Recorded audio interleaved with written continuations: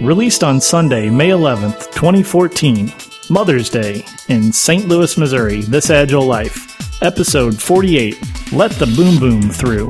Our exclusive sponsor tonight is CodeShip. CodeShip is continuous deployment made simple. Try CodeShip for free.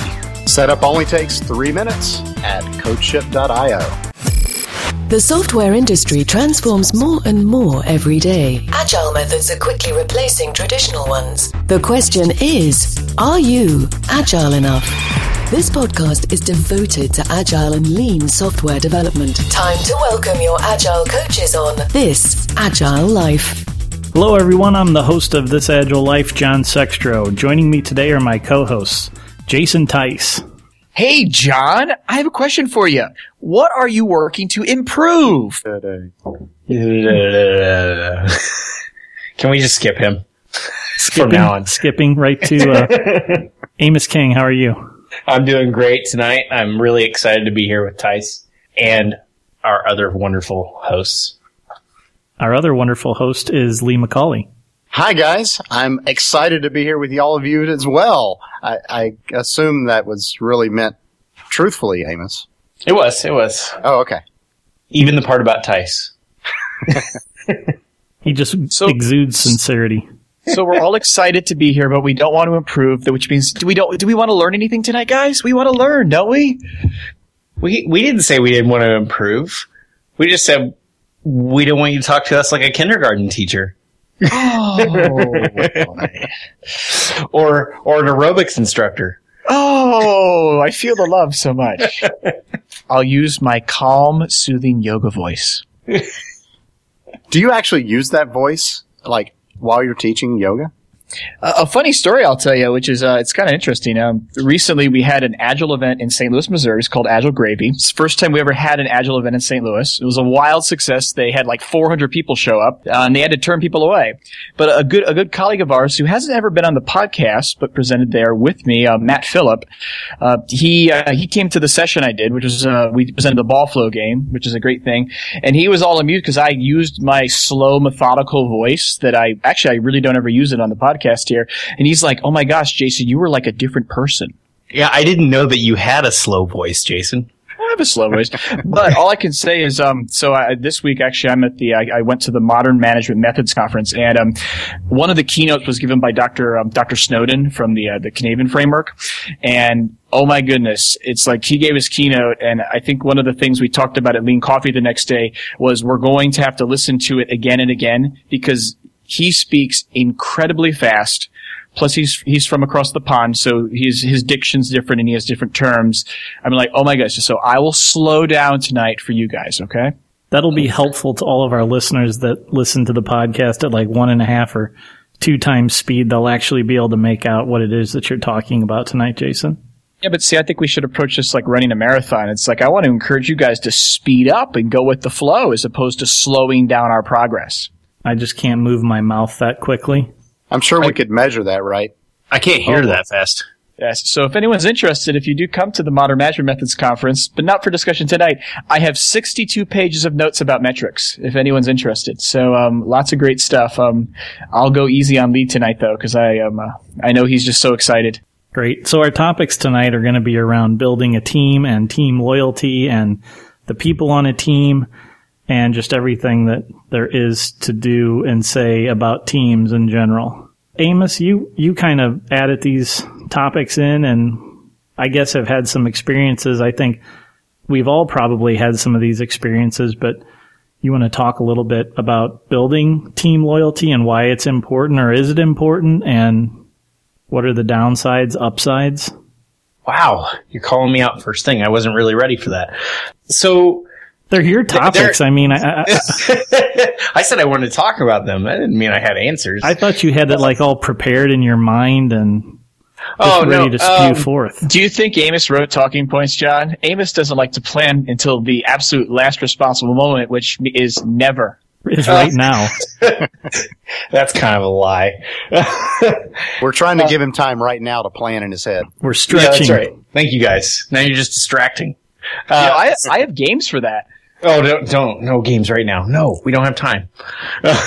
It's late, and I don't have enough bourbon to get through the night with Tyson games. So we're a team, right? We put ourselves together. I believe that we all like each other. Some of us are very jovial with each other, right, Tice? But I feel are a pretty close group, and we've gotten that way through a mutual excitement for doing the podcast, for our jobs, where we used to work. A lot of us have worked together on teams in the past. So I just wanted to go through, like, how did we end up going from not knowing each other to being close enough that we continue to do this podcast, even though we all work in different places now and have kind of moved on from that original point of our life.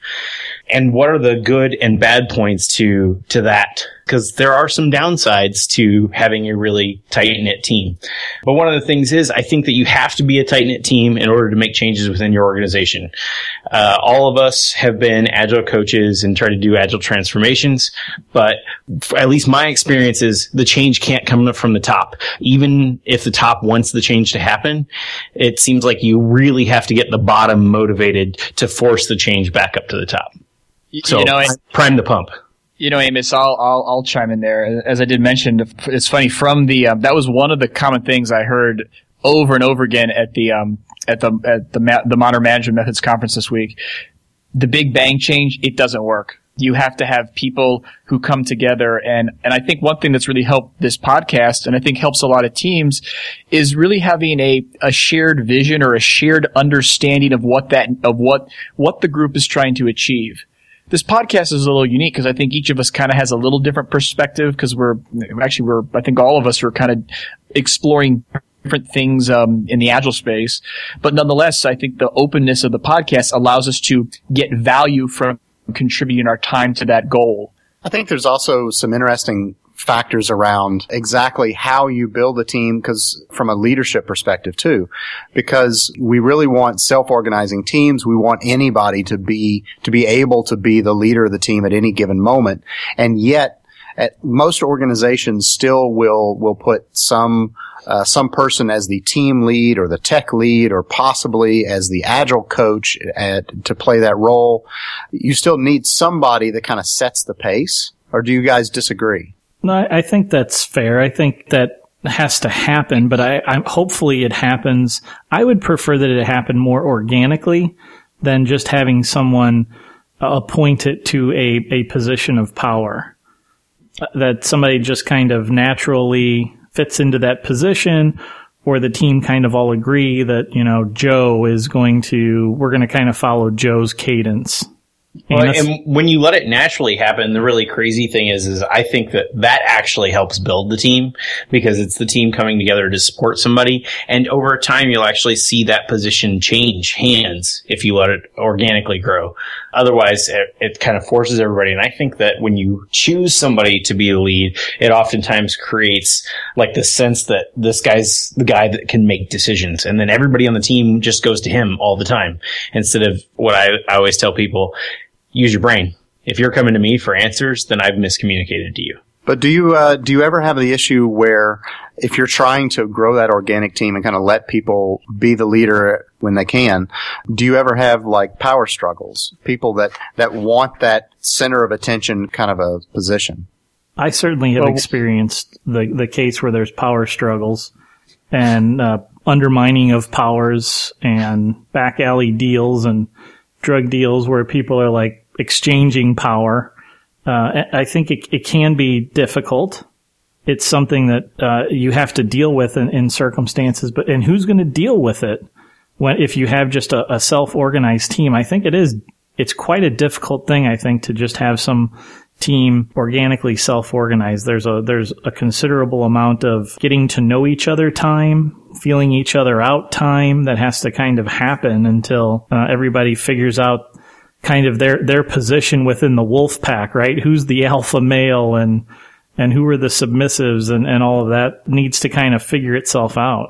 Well, and you have a good point that there are different types of people that make up a good close-knit team. You can't have a team full of people who just want to lead, because they're all going to fight each other. It doesn't work out really well. Jason, what do you think? So the thing that I was going to throw out there is, this is where, to me, it's I think that in various contexts that their organizations feel the need to say there's a leader on the team. Scrum even goes so far as to say there's a Scrum Master is the leader of the team, but does that with a servant leadership mindset. And by that, they're going to facilitate the growth of the team. And I think, I see a lot of places where the idea of the people take the Scrum Master role or they take the team lead role and they decide to say, I'm going to tell everyone what to do, rather than embracing servant leadership where you're going to help the team move forward and you're going to draw out the expertise of the team working together. I actually had a conversation with one of the people at our company that kind of does project management as well as sometimes doing a business development kind of a role.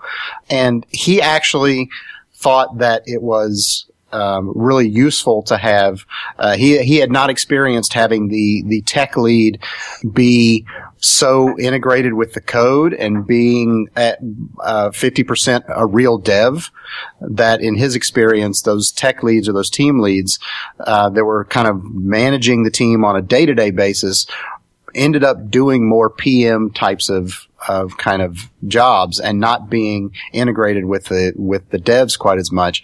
And I find that would be really tough for me being in something like that. I couldn't manage or lead a team without being in at least partially in that dev role, and a good portion, 50% at least, because to me part of that role of building the team and building that loyalty in a team is also providing a good example and providing those, I like to say habits, but others are practices, but to me it's just habits on the team, and I like being able to do that kind of a role and letting people kind of play in as they can. So Lee, what I wanted to ask with that is, where do you feel the product owner falls in there? Because what you're describing is, kind of maybe going back and forth with the business, figuring out what to do. Not all teams have a product owner. Not all teams have a good product owner. And I know from teaching product owner classes, one of the things that I'll share I'm not a fan of about the product owner role is that, it says the product owner is the person responsible for what the team does, and they're the person responsible for that job. And to me, that almost breaks the agile process because it introduces a single point of failure. I'm going to jump in on that, is that you talk about the person that's responsible, and this is where I think that we get, even when we appoint a leader or appoint anybody to a position, is that we already start to make segregations among the team and make finger pointing very easy. Hey, it's his job. Hey, it's his job. When really, I believe that everybody on the team should be a product owner. You should have a lot of pride in your product, and you should have ideas, and you should bring them forward, and you should also push back against some ideas if you have a problem with them. You can't sit there complacent. But how do we build that amongst a team? Because yes, a lot of times you need to start out with somebody named as kind of a lead, but how do you get that person to lead the team to grow into a tight-knit group? Amos, I struggle with this one because I really feel like I see both sides of the coin. I see the side of the coin for self-organization and for just allowing leaders to kind of naturally bubble up. But then I also see the side of a coin that an organization would want maybe a main point of contact, not necessarily a single point of contact, or people around organizations like to often say a single neck to choke if something goes wrong, or etc. So where do you draw that line, though? Because I see many organizations that come in and they want single points of contact for each little feature and things like that. And then you get very knowledge siloed people that are like, no, you can't touch this feature, or I can't work on yours because they've told me I'm the contact for this one and that's what I need to do. I definitely think that there's a line to be drawn. I think it's a rare individual that you can find who can be the leader, but can also be comfortable to obsolete themselves or strive to obsolete themselves by empowering the team to self-organize and self-lead, so that over time the team has less and less reliance on the initial leader and has spread out the responsibility of leadership by everyone having ownership of the team and everyone being willing to lead whenever situationally the need arises for someone to lead without always having to point that finger back to that single individual and say, hey, John's the leader, John's responsible, go attack John, you know. And this is where I have a few theories on how to make that happen. One is I've talked about many times in the podcast is the shit umbrella, and I'm going to keep using that term because people have used it back to me. You need somebody who's going to protect the rest of the people on the team from everything coming from above to make sure that they can get their job done and that they feel empowered to make decisions because they're not feeling the repercussions. But that person also has to be able to close up that umbrella and let those people shine up whenever everything's coming down that's good. That guy needs to get out of the way. Sounds kind of messy. It is. You only get covered in crap and you never get to clean it off because whenever the nice stuff's coming down, you get out of the way. And actually, Amos, what I want to say is I like your terminology. Since I have kids, I'm not going to repeat it because it has a bad word in it. But what it does denote is like, because what John mentioned, you know, it got back to that idea of servant leadership. And it, you know, I'll just say it simply. It's hard. It's easy to say, hey, I'm in charge. I make all the decisions. I tell you what to do, you know, and you know, I don't respect, you can even do that. I've even seen people do that in a completely respectful manner. But that's an order of magnitude easier than saying I'm going to come and I'm going to work with people and I'm even going to think of it maybe from a systems mindset and I'm going to build a system, you know, that I'm going to facilitate as the leader that allows the team to work together. That's harder to do, and many people don't want to step up and try. Well, you got to create a culture of we, right? We are the team. But at the same time, you also have to create a culture of I if you're going to be the person that stands up to be that leader. Because when the crap comes down and somebody says, whose fault is it? You say it was mine. Because as the person, if you really want to be a leader, then it was your responsibility. It was your problem. The people that are working with you, it's your fault. So Amos, you can still say we. Like if somebody asks you, hey, who did this specific piece of code? You can say the team. It was all of us. But if they start saying, well, whose fault is that? Well, it's yours. You're the leader. It was your fault. So what do you guys think about? Because that to me sounds a little bit like martyrdom, which many people have said is negative. Hero worship. Well, is martyrdom where you end up staying all night and then you come in the next day and you're like, guys, I stayed all night to fix your problem that you guys made. No, that's heroism. I mean, martyrdom is the idea of sacrificing yourself on behalf of someone else. And what I'm really wondering, because Amos, the scenario you described, it's someone coming from above. So we're saying there's a hierarchy. And really, in my opinion, that's a breakdown because the hierarchy at that point has not embraced the whole team approach as advocated for within Agile. And unfortunately, that is a fact of life. But is there the other thing to do there is to say the harder discussion is to say, hey, we're working together as a team. You know, the team takes the criticism and the failure as a group and not resort to martyrdom. So if anything, make leadership that's asking you to say whose fault is it, make them feel uncomfortable by saying it's all our fault. Well, and that's where I said, like, we made the mistake, but if it's anyone's fault, it would be you as the leader. As long as you're still in that position where you don't have the team built to a point where everyone is leading. But what I'm saying, Amos, I would even go to that point. You know, your first statement was fine. As a team, we're in it together, whole team approach, it's all our fault. We take the criticism.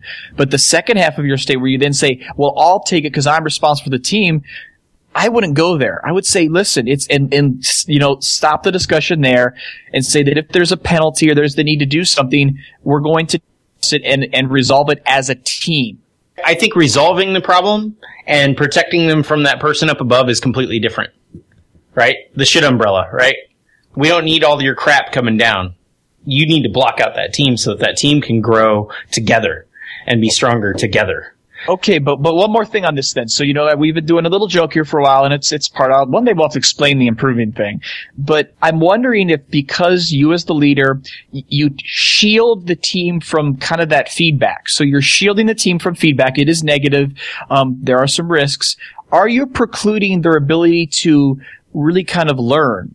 And, you know, would you get a different outcome if instead of, again, the leader stepping up and saying it's my fault, you involve the team in that process, you make that a whole team discussion, and by that you work to motivate and demonstrate to the entire team the reason why they need to improve or change? I guess the situation that I'm really talking about is when someone in the organization wants to come down and point fingers, when they're looking for a person. That, I guess, is different to me than taking criticism. Sure, and I guess what I'm thinking of then, and we'll close this thread out if you guys want to, is to say that from a change management perspective, if you engage them and you enable that behavior, so because in an agile environment, we're saying that this idea of blaming and pointing someone out individually is a bad practice. So don't enable the people that need to change to do that behavior. Instead, do something to encourage the better behavior, which in this case would be having them understand they need to work within the confines of the whole team approach. John, I know you got something to say. I like the metaphor as a shit umbrella. I think that there are times, though, Amos, when we need to let a little shit through. Because to extend the metaphor, sometimes the shit helps the team grow. So sometimes that team needs to be allowed to deal with some of the shit that comes through. I think that helps bind the team together, possibly. I grew up on a farm. You can call it a manure spreader. We can do that too. Yeah. Let some of the manure through. Let some of the boom through. Yeah, but John, I appreciate that because that hits on this idea of learning and how do you motivate teams to learn? And actually, it's funny because the improving thing, guys, is going to change the learning. Learning's a better analogy actually for it. Unless people really feel pain or even see the big picture. So, hey, I did this simple thing, hey, I break the build every 3 days. Unless they see the pain and they're involved in that. And I'll admit it's risky because if, some of the times you get the guy that comes in that doesn't get this whole, emotional intelligence thing and just wants to blame someone, that can be very damaging to a team. I'm not gonna deny that. But you need to let people be involved because that will encourage them to learn and improve. I agree, Jason. Let's talk a little bit more about the good and the bad of having a tight-knit team. But first, I would like to say a word about our exclusive sponsor for this Agile Life, CodeShip.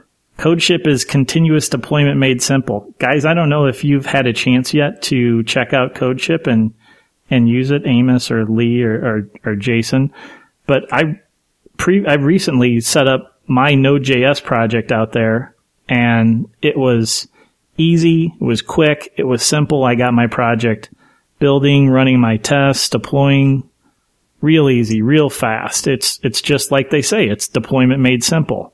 And I was worried that they wouldn't have some newer technologies like Node.js, but they have it. They've got Ruby. They've got a ton of stuff. Most major development languages, most databases. They deal with all of the cloud hosting providers. So if you want to hook into your Heroku or whatever it is you're building and deploying your app to, CodeShip has plugins and extensions for doing that. And if you happen to be on some exotic platform, you can go ahead and roll your own integrations. And if you need help getting started, the folks at CodeShip will be glad to help you. What do you think, Amos?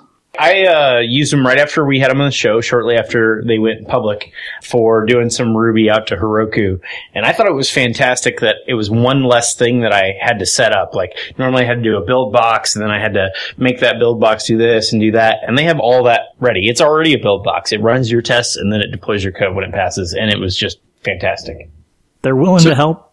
If you needed help, Amos, they would have been there for you. They've got this great blog that you can check out. It's got tons of helpful information out at blog.codeship.io. So guys, check it out. Software development's hard enough. Let CodeShip make continuous deployment simple for you. Check them out today at codeship.io. And of course, tell them that your friends here at This Agile Life sent you. All right, guys, let's get back to our discussion about teams. And there can be some downsides to having really tight-knit teams. I'll tell you guys, I've been kind of a leader of teams for a number of years now. And the first time I ever got a position where, I was now the team lead, somebody actually called me the team lead. And I was a young, stupid person, 24, 25 years old. I made a huge number of mistakes. And I've been able to learn a lot since then, but I think there's a lot of things that we can maybe convey to help people with how to deal with tight-knit teams and and the good side of those teams, the bad side. One huge mistake that I made was trying to be friends with everyone. I think actually that's the bad thing about a tight-knit team too, is because you start to become friends with most of the people and you become really close friends. And then when problems arise between those friends, you let it go, even when you shouldn't. You often like push it way past that point that you should let it go. You know, like guy shows up a couple times, 30 minutes after your meeting, whatever, you know, it happens. Life happens. But when you become really good friends with that guy or girl and they start showing up every day 30 minutes late and you let it go and let it go and let it go till it's too far gone and it starts to become a detriment on the team too. Amos, if I'm a real friend and you and I are on the same team and you start screwing up, let's say you've had too much Jim Beam a couple of nights in a row and you have a hard time making the 8:45 stand-up meeting. Isn't it incumbent upon me as a friend and also as a member of the team to say, you're screwing up. Knock it off. You need to be here in time for stand-up. This is disrespectful to me. It's disrespectful to the team. Get your butt here on time. I think it is time for you to stand up, but I think that also gets hard for people once they're really good friends because they're afraid of not only like dealing with them at work, but they're afraid of that friendship loss too. Okay, but let's go real life on this because, I mean, late stand-up's one thing. Actually, me and I are in an environment where, you know, actually, we've been talking about this today with just strangers at a conference, was we have a habitual problem where people are 3 to 6 minutes late for a meeting. Could be stand-up, could be a retrospective that's held in a different meeting room away from the team's area. And, you know, there's two schools of thought. One is that you make the people who are late feel the pain, so you start on time and you effectively preclude or exclude the people from participating, which then breaks other things because you don't have the information there. Or you effectively enable them to continue to have that bad pattern, and because you either fill time or you delay the meeting, which sometimes that's wasteful. So what do you do? You're saying the keep the door open and wait for them to come in later, the lock the door strategy, and they're not even allowed in the meeting anymore? Well, it's that, or it's a lot of time, but it's funny, that's one or the other. And what normally happens in practice is that people show up late, but when they show up late, what do? Do you, I know from some of the public sector, I was amazed where we would be in an hour-long meeting because, you know, meetings ran the world. We'd have an hour-long meeting. Somebody would show up 20 minutes late. And literally, they had what I called a re-meeting. They would redo the meeting from the start, and it was cool. So if you have these bad behaviors going on, I guess what I'm trying to get to is how do you change people's natural behavior patterns, Lee? So this is going to segue to you, to say, how do you overcome these challenges that are just out there? That's an interesting question because, first off, for whatever reason, I haven't had a whole lot of problems with people coming late to meetings. Although, when I have had those issues, there's usually something deeper behind it. So I did have an issue with someone that was always coming late to our stand-up meetings, and that person was also somebody that didn't really like that particular team for whatever reason. They thought they were being punished for something. It was almost like this was their way of rebelling. And so, you have to actually have that conversation, but you have it in a way of, so what's wrong? You know, what's going on that's causing you to feel like you need to, you know, not join the team? And it's put on their plate and said, what's the problem going on? But you're also trying to help. And you gotta be genuine about it. At least that particular time. We really wanted to figure out what the guy's problem was. But for the most part, I have also had an instance where someone started to get in this pattern, and then I basically made sure that as we were leaving to go to a retro or to some other meeting, I would, in some cases, not physically touch them, but they were not getting out of it because I was going to essentially escort them to the meeting. And you do that twice and make them feel like an idiot, and they won't do it again. That's true. But I pushed somebody to a meeting in a rolling chair one time. They wouldn't get up, and I just grabbed their chair and pushed them. There's also the issue all over corporate America, to Jason's point, where people in companies in general and departments, they start to tolerate certain behaviors. And one of the most common ones is showing up late to a meeting. It screws everybody up. It makes the meeting longer than it has to be, etc., right? It's just something that people learn to tolerate. So then what incentive Well, that's just Bob. He's always late. Yeah, but everybody's late. Well, but that's what I'm saying, though, is that's where it starts, and that's where I think that a really close-knit team gets that way, is they almost become complacent about it. Oh, that's just the way he is, or that's just the way she is. But it starts there, right? It starts with Bob. It starts with Bob always being 5 minutes late. And then Andy realizes, hey, Bob's always 5 minutes late. Why do I get here on time?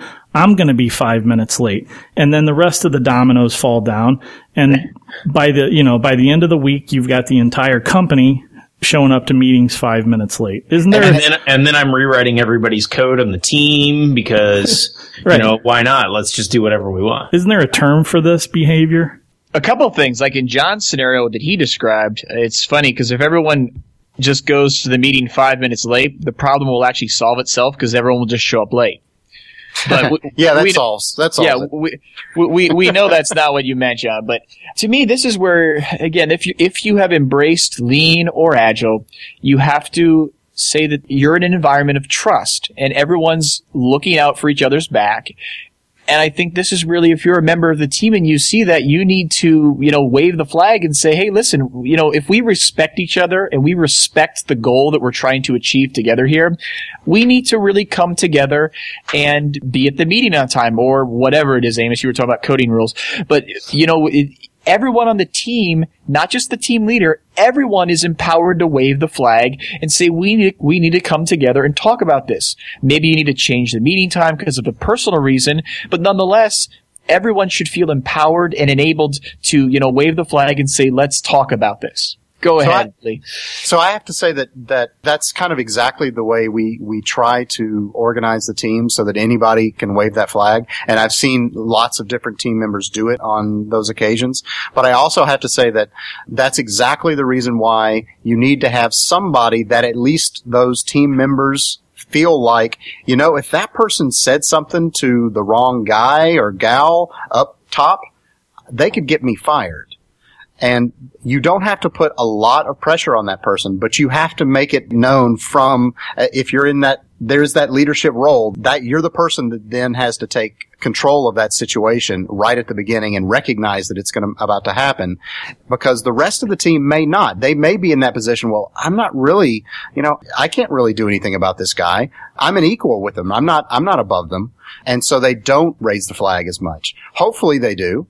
But if they don't, you got to have somebody in there that's willing to do it. Somebody needs to raise the flag to the person with the behavior alone first. A lot of people want to raise that flag in a retro first, and you really need to raise it to the individual first. Like, you go talk to them and make sure that you talk to them or you talk to somebody that can make a difference. Don't just talk around that person and beat around the bush, because then you're just gossiping, and gossiping is a waste of time. Go to somebody who can change that behavior, which is going to be that person first. So, Amos, I have to disagree on one thing there.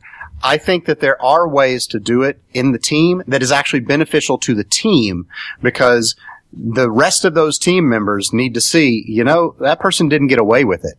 They didn't just start coming for some unknown reason, but, there was actually consequences for that, at least in a gentle sort of way. Hopefully you can do it gently, but in a way that happens in front of the whole team. Hopefully somebody else other than the leader is willing to do it that way.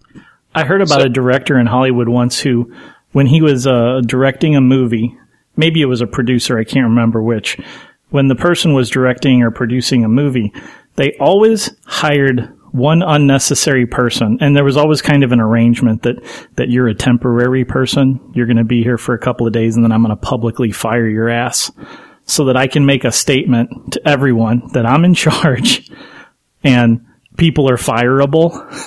Yeah, but see, I'm going to take but going back to servant leadership and really trust, I'm going to take, and our favorite thing to talk about, people and respect for people, this whole idea of leadership through intimidation, leadership through fear, which I can't believe I even heard Lee say that. I mean, oh my goodness. I did not say, okay, you obviously misunderstood what I said. You made a comment about, I want to make it clear that this person could say something to someone up there and could get them fired. And I was they have to, so the team has to have somebody that they feel like is kind of the go-to person, whether they feel like that's a part of the team. Hopefully they feel like they're just another dev, but they're kind of a senior dev, you know, somebody that has been there a while.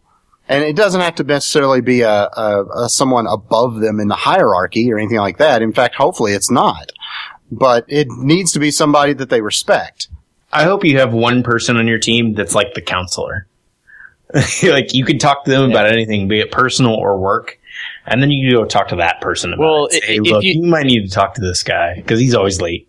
We need to make a list of action items, because the idea, there are different behavior models, and based upon people's behavior models, you can find that counselor persona, Amos, that's out there. So I feel like I was misunderstood here, so I'm going to try to restate this. Amos is out. Sorry, Lee is out to get everybody. Everybody run. Lee, I'm going to put you into the Thunderdome with Tice. Okay. What I really mean is the person that is named or unnamed that tends to be that leader in the team is probably somebody that the team respects. Even if there's multiple ones on the team, those are people that the team as a whole, everybody on the team respects them for their technical knowledge or whatever.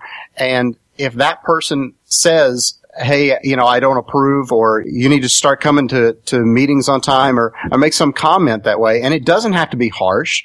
It doesn't have to be, it can even be in a friendly sort of joking way, depending on the situation. You can get away with doing that and making it work, as long as it's somebody that they respect. And you don't have to come down hard, but the whole team hears it.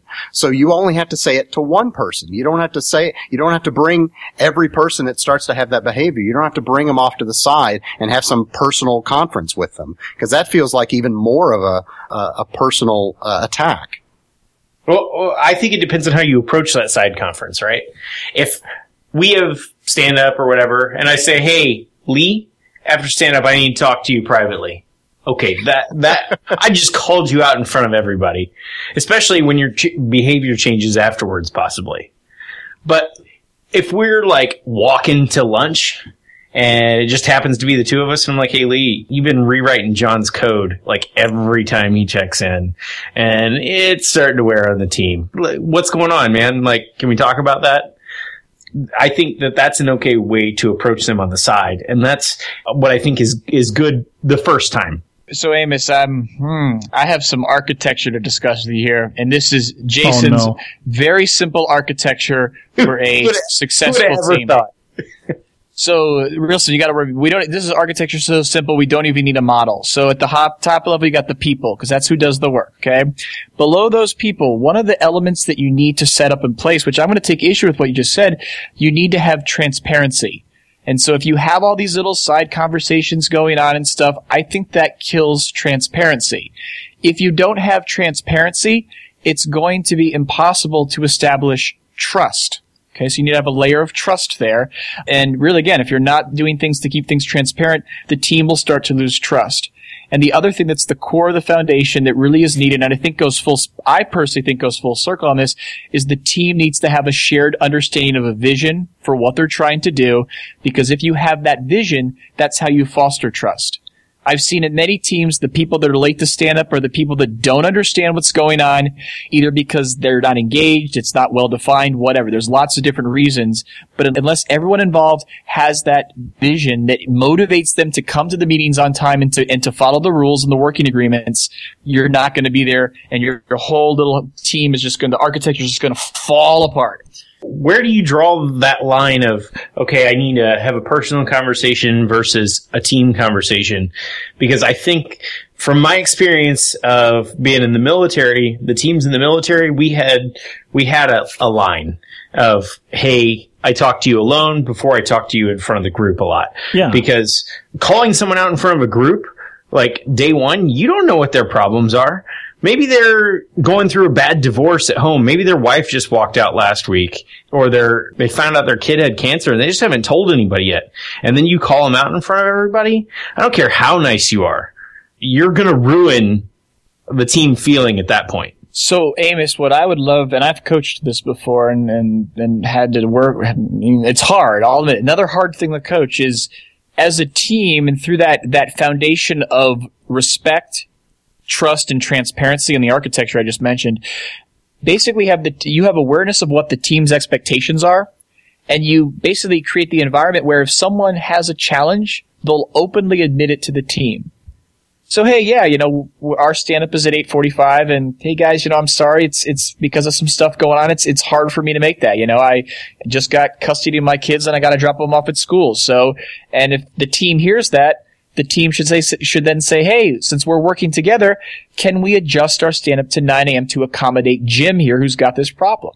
So let's use an example of somebody that dozes off during meetings or working sessions or pairing, right? Step one is, like Amos said, a private conversation to ask, are you on any medication? Are you having a medical problem?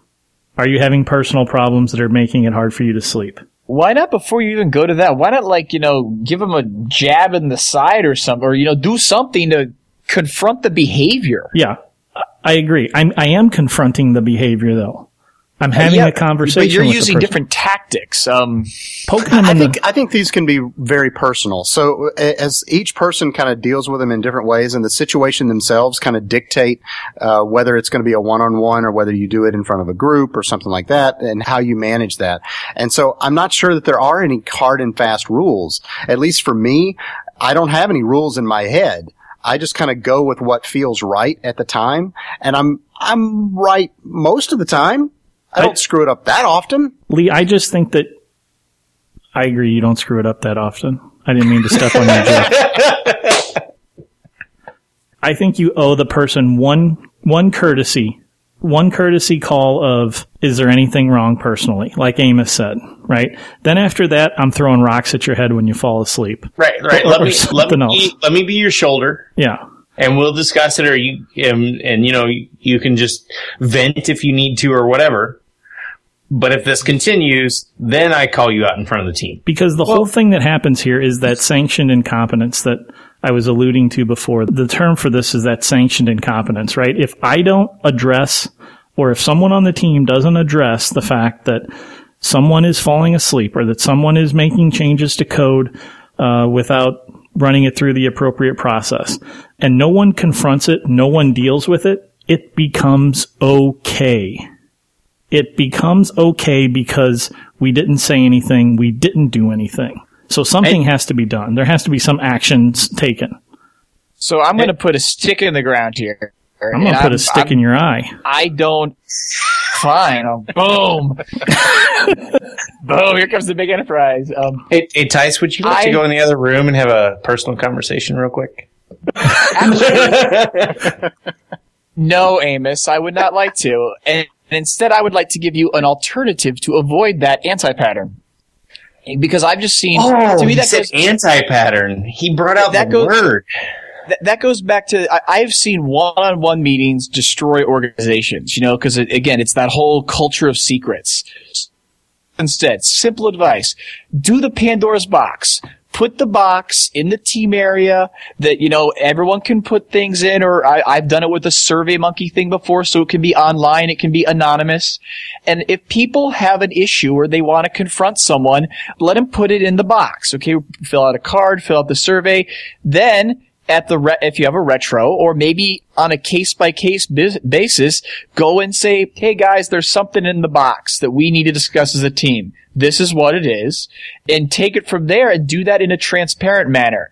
Maybe there's a discussion to have if you introduce a Pandora's box to a team to say, team, what are the rules for this box? So if something goes in this box that we know it's about a specific member of our team, how do we want to handle that? Are you guys okay if we maybe, have that discussion with that person as a courtesy, as you guys are mentioning, before we discuss it as a team?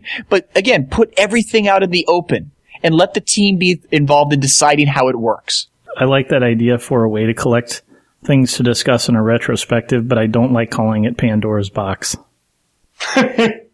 Because if you know the parable... You can cut a hole in the box. If you know the parable of Pandora's box, you'd never open it.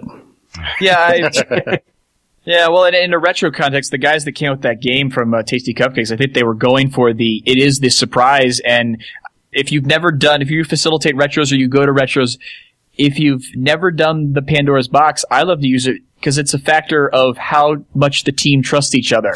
Because sometimes you'll, especially if you're on the team and like, oh, I wonder what's in the box this week, and well, there's nothing. So, well, what does the team not want to admit because they may not trust the other people they're talking to? It can be a very eye-opening experience, and it's simple, it's easy, and to me, it's an alternative of going down the road of having a culture of secrets.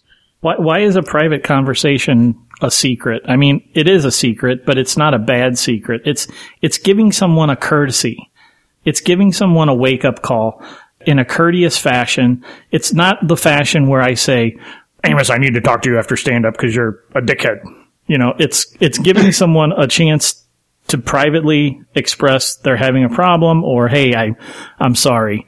I screwed up. It's not going to happen again. Thanks for talking to me privately instead of making me feel like a moron in front of the entire team the first time it happened. And when I've had people in those private conversations say, hey, sorry, I screwed up, I'm like, it's not me. It's the team. You should probably go back and tell them. And 9 out of 10 times, that person goes back and says, hey, team, I've been late, or every third Monday of the month I get shit-faced and I don't show up Tuesday until noon. I'm sorry. And the behavior changes.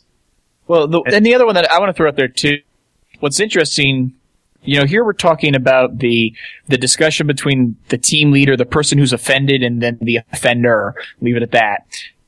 And it is a function of the team and really the respect the team has for each other. John and Amos went off to have coffee at Starbucks. Who cares what they talked about? And say it doesn't matter. But it takes a trusting group of people to do that. And all too often what happens is they see John and Amos go off to Starbucks, and next thing you know, there's a big rumor.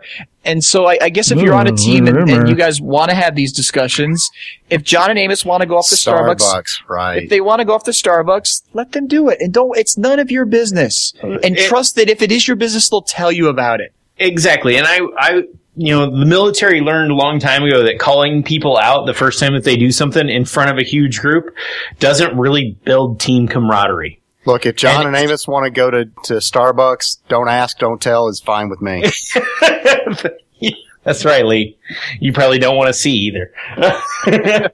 But like the military learned a long time ago that doesn't really work. Yeah. And they've been building teams for a very long time. And I go back to that because, I spent 13 years in the military and I saw what worked. You see a lot of different types of leadership as you move around in the military, from the guy that calls people out. All it does is create a culture of fear on that team. And they either are going back after whoever's calling everybody out all the time, and they're just a group that's against that person. That's what they do to you in basic training. And then as soon as it's over, like, you don't trust each other anymore either if everybody's doing that. So that's why I don't like the public calling out. It builds mistrust among team members because everybody starts to walk on eggshells. Well, and going over my talking points here from what I took from my comments, Amos, I think what's important, and maybe what I seized on a little too soon here, is it's looking at the environment. So the discussion between, the person offended and the person doing the offending, that's good. But the key is the environment needs to be able to support that in a respectful manner. And all too often the environment doesn't. So again, my request for everyone is if you're on a team, trust and respect your team members. And really, if you're not involved, trust that if you need to be involved, they'll involve you. But then don't get involved, respect them, and don't spread rumors. Well, and while we've been on here, coming from Twitter, this kind of falls along your way. Xander Hill said to us on Twitter, care about people more than resources, and have some in real life hangouts that foster bonding, not just writing code. Like do a podcast. What? Like a podcast. Although it hasn't really helped our relationship, has it, Tice? So one thing that I just want to throw out there before we move on, and actually it was inspired by something John said at the beginning. It's kind of funny, because John, you said you'd made a lot of mistake when, with leading teams, and just something I thought that was really inspiring, and it did come from the Modern Management Methods Conference in 2014 here, where Dr. Snowden, who again, as I mentioned, did the Canavan framework, he spoke and said a bunch of crazy stuff, but it was great. Some people took issue with it and kind of challenged him, what has he learned, and actually David Anderson kind of intercepted a question from everyone in the session. But David Anderson's quote I thought was great, because he said that many great achievers, and he was referring to Dr. Snowden in this case, suffer many small failures every day. And by really, doing experiments, experiencing those failures and learning from them, that is truly how you can be an effective leader and how you can learn throughout your entire life. So, John, I would say, kudos to you for having stepped up, done leadership things, and really embraced it as a learning opportunity, realizing that not everything was perfect, but when things didn't go the way you wanted them to, you learned from it, and you were able to improve. I was also in martial arts for a very long time, and anytime that you're looking up to somebody, remember that this was what my instructor told me. The only reason that you're looking up to them and they have the knowledge that they have is because they've made more mistakes than you. So it's okay to make a mistake. Very good. So whose comment is better? Amos's unnamed martial arts instructor or David Anderson? Take a vote. Send us a tweet on Twitter. Let us know whose quote is better. Is this a competition now, Tyson? Amos's unquoted martial art quote, or the quote from Jason that he got from David Anderson. It's going to help us build a team. Maybe. It's a larger team. It doesn't matter. Look, we started out with a topic, but we talked for an hour, so you get what you get. Yeah. You get what you get and you don't throw a fit. Hey, that's my kids. If we only had a roadmap to success, we need a roadmap. I'm putting him on mute. Thank you. I prefer the organic conversations. This week's hottest picks. Okay, Lee, you're up first. Okay, so I've had several people just coincidentally recently ask me about, they come up and say, I'm getting kind of interested in artificial intelligence, and they know I have a background in artificial intelligence. So they say, well, where should I start to learn about this? I didn't really do this in college, and I need a good place to start. And inevitably, I point them to a class that is now offered through Udacity, or Udacity. I'm not sure how you pronounce that. But this class was actually opened up as a free class taught by Stanford by Peter Norvig and Sebastian Thrun. And if you don't know who these guys are, Peter Norvig actually wrote the book that was the standard for Artificial Intelligence 101 in college, called, I think it was Artificial Intelligence, A Modern Approach. And he wrote that book along with a co-author. And then Sebastian Thrun is the guy who won the DARPA Grand Challenge and the DARPA Urban Challenge, and is now working for Google on their Google car, the one that's driving around Stanford without a driver. And as the first car to ever be licensed, to be street licensed without a driver. So this course is free and takes about 3 months to get to it. If you get through it, if you spend about 6 hours a week on it, and it's a really good course for anybody that wants to learn about artificial intelligence, all the way from the simple stuff to the really cool probabilistic methods that won the Grand Challenge. So that's at www.udacity.com, spelled udacity.com/course/CS271. And we'll have a link in the show notes, of course. That's pretty cool. It's nice to see these universities making these courses publicly available. I will tell you though, Lee, I like to pronounce that website Udacity. So, okay, Jason, what are your picks tonight? Okay, I have 62 pages of them. You ready, Amos? Jeez. Yeah, we're gonna actually cut this out and make it a bonus podcast. Oh, awesome! That would be Tice's hottest picks. Yes, from David Anderson's conference. I got 4 though, and actually a few of them are inspired by modern management methods. But first and foremost, if you are a facilitator or just a team, here's an interesting thing to try. There's an app called Talkometer. It's on the App Store for iOS. It's $4.99. You turn it on, and we could do this on the podcast. It gives you metrics and data about how much time each voice it recognizes spends talking in a conversation. So if you're in a team and you're curious to see is everyone speaking in a retrospective or in a planning meeting, or is maybe someone on a podcast talking too much, you could actually get some data here, and it's fun. So if you've never tried it, check it out. So it's It's a neat little toy. A couple things others. So that's Talkometer. Demonica DeGrandis has taken Russ Healy's Get Kanban game and has modified it for DevOps. So there is a Get Kanban game now that is inspired for the DevOps community. It is. I had an opportunity to play it at the Modern Management Methods Conference. It's awesome. So check that out. We'll put the link to where you can find out more, although I noticed it's sold out online, but she sells it through her website, so we'll put the link to that in the show notes. A great tool and an opportunity to expose people from the systems community, not so much the development community, into the benefits of Kanban. Another cool thing from the conference was Rod Collins has a brand new book about wiki management and how to properly use wikis and other techniques to effectively manage the collective intelligence of your organization. I know Lee and I are in an organization where people seem to hate the wiki, and that's because we're effectively doing it all the wrong way. And this book really tells you how to do it the right way, so fascinating. And, of course, the last thing that I will plug is the Agile Games 2014 conference, where yours truly, Lee and John will be in Boston to have a live podcast as part of the conference on Monday evening, June 2nd, 2014. It's going to be a lot of fun, so come check us out at the Agile Games conference. And also a plug for Derek Wade, who will be presenting at the conference. Had an opportunity to see Derek at the Modern Management Conference this week, and he showed me his game he's going to present, which is a simulation to build out a effective team mental model. And it was really using playing cards, and it's awesome. So it's going to be an awesome session Derek's good doing. We've got a bunch of other awesome sessions too, so come check us out and check the conference out in June in Boston. Great. Thanks for those picks, Jason. Amos, what are your picks tonight? So I have two picks. One of them is relative to tonight, and it's a blog post that I wrote in 2012, so a little shameless self-promotion, called A Great Cast of Characters. And I basically go through different personality types and what I think builds a really good development team. And then the next thing was kind of a pick that followed on with the artificial intelligence course that Lee was talking about. Is a guy wrote up an article about basically getting a bachelor's in computer science for free.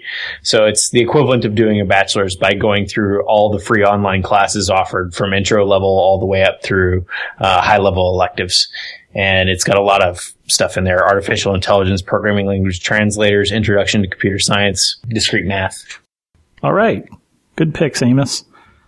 And that leaves me. So my pick tonight, I always like to stick to just one. I've been using, and a couple of other guys at work have been using this as well. It's called Kanbana or Kanbana, depending on your preferred pronunciation. And it's a personal Kanban board that you can use on both your computer, your desktop computer, your laptop, your iPad, your iPhone, etc. And just a nice way to keep yourself organized if you're so inclined. Has a lot of common features that you come to find in traditional or typical electronic Kanban boards. So you may want to check that out at kanbana.com. Those are our picks tonight, and that is our show for tonight, guys. Thanks for the inspiring conversation. For all of our listeners, please check out thisagilelife.com for these show notes and for all of our past podcast episodes. Thanks for listening, and keep living this agile life. This Agile Life is brought to you by a community of agile developers and coaches aspiring to spread the word about this groundbreaking approach to software development. Join us at thisagilelife.com/community.